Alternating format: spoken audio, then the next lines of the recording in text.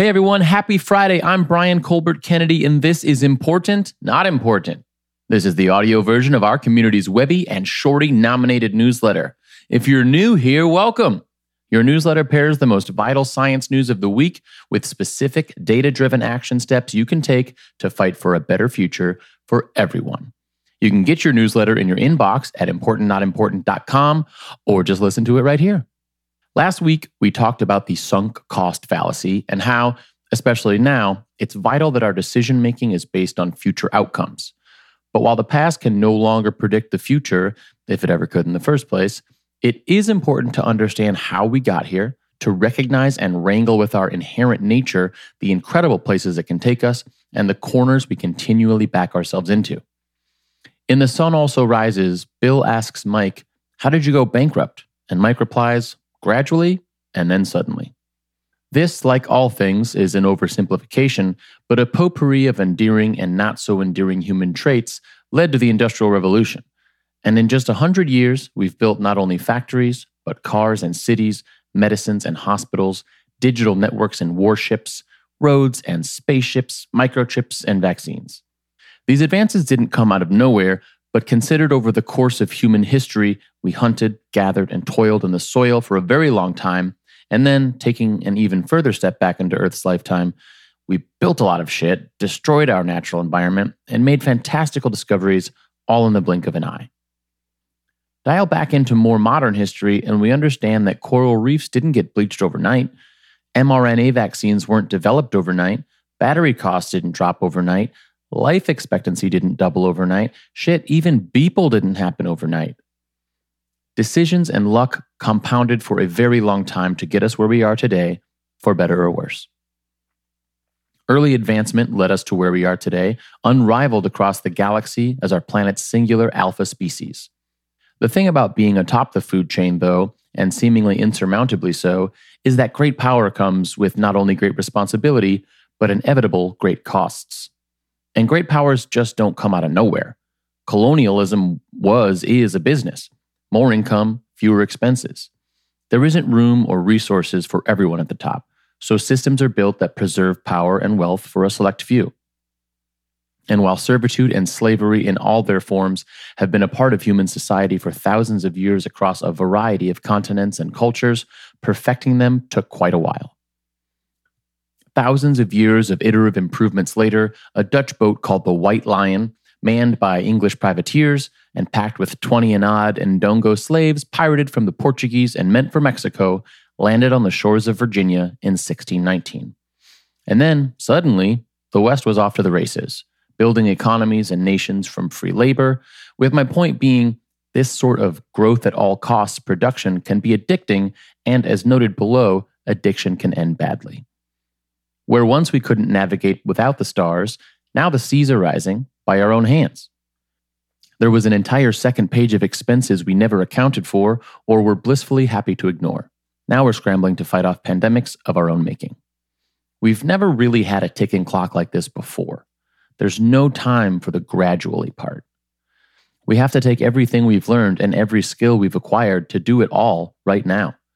The easy stuff we know we can do, and the hard stuff we have to invest in and scale up right now. All right, here's what happened this week in climate change and clean energy. Cars and power plants and distributed solar, oh my. Batteries will power the revolution, and thankfully we are building and distributing many, many more of them, but for significantly cheaper. In the last year, we installed 3.5 gigawatt hours, more than the previous 6 years combined. Goldman has lowered their automotive battery price forecast to $75 per kilowatt hour in 2030 from $85. That's a 12% drop for you math nerds out there. We can't get combustion engines off the road at a reasonable cost without cheaper batteries, full stop. And we can't prevent power disasters like Texas and California without more plentiful batteries either. But if we can, the load becomes more distributed, and thus the entire network is far less likely to fail, leaving thousands in the dark or worse, in the cold. Here's your action step. Save money and find community solar near you with Energy Sage. The sun goes into the solar panels, and the solar panels go into your circuit breaker, and your circuits lead your appliances right now, and the batteries for later. In COVID news, process of elimination. All of the world's scientists and labs thrown up against SARS-CoV-2 and COVID means we've learned a lot about what works and what doesn't. From repurposed old ideas like convalescent plasma, doesn't work, to new ones like mRNA vaccines, works. Vaccines are increasing in volume and availability, but people are still getting this thing. It's still very scary, and so labs and trials for treatment are ongoing. It's more important than ever that you keep track of what your options are should you get sick. Your action step, if you haven't already, read up and bookmark the New York Times Coronavirus Drug and Treatment Tracker, updated weekly. And there's a link in the newsletter to that. In medicine and biotech, opioids and you. Chronic pain is a miserable state of affairs. And despite the condition's prevalence, 20% of American adults experience chronic pain, we don't have many legal and regulated ways of dealing with it that aren't incredibly addicting. Almost 50,000 Americans died from opioid-involved overdoses in 2019 alone. Almost 30% of patients who are prescribed the drugs misuse them, with a percentage of those eventually transitioning to heroin. We have to find another way to treat pain, and that might be coming down the pipe. From Gizmodo, a group of scientists say that they're on the verge of developing a promising treatment for chronic pain that works by turning down, but not permanently altering, a gene that helps us sense pain. Their new research with mice suggests that the gene therapy could offer months of pain relief at a time without any major health risks. Still, more work has to be done before we could see trials in people. The mice they used were meant to develop different types of chronic pain, such as inflammatory pain, commonly linked to chemotherapy, or nerve pain. Here's your action step. Need help or know someone who might? Check out Shatterproof for support for addiction or to find an evidence-based addiction treatment that makes sense. Links in the newsletter. In food and water news, how to lose a crop in 10 days. Texas wasn't prepared for the polar vortex in more ways than one. And unlike their completely fixable power issues, but very much like California's inherent geography, there's only so much they can do when it comes to agriculture. From the New York Times, Texas farmers and ranchers have lost at least $600 million to the winter storm that struck the state last month, according to an assessment issued this week by economists at the Texas A&M AgriLife Extension Service. Damage and disruption from the bitter blast of cold and snow, which farmers are calling the St. Valentine's Day Massacre, is likely to cause some gaps on grocery shelves in the eastern part of the country and push prices higher, especially on crops like sweet Texas onions that were just about to be harvested, leafy greens that would have headed for the East Coast, and even cabbage, which this year might not be the St. Patrick's Day sale item it often is. For now, produce shortages nationwide. Down the road, thousands of young trees and farmers unable to bear fruit in the future. Here's your action step.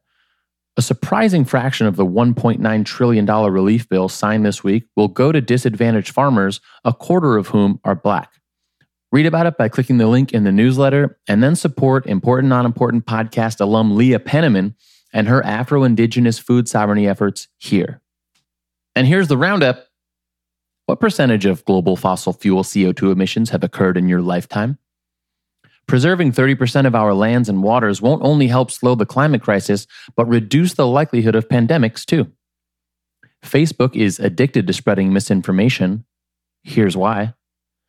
Pfizer turns their attention to a tiny but troublesome problem, Lyme disease. From infrastructure century, many in Jackson, Mississippi are still without water.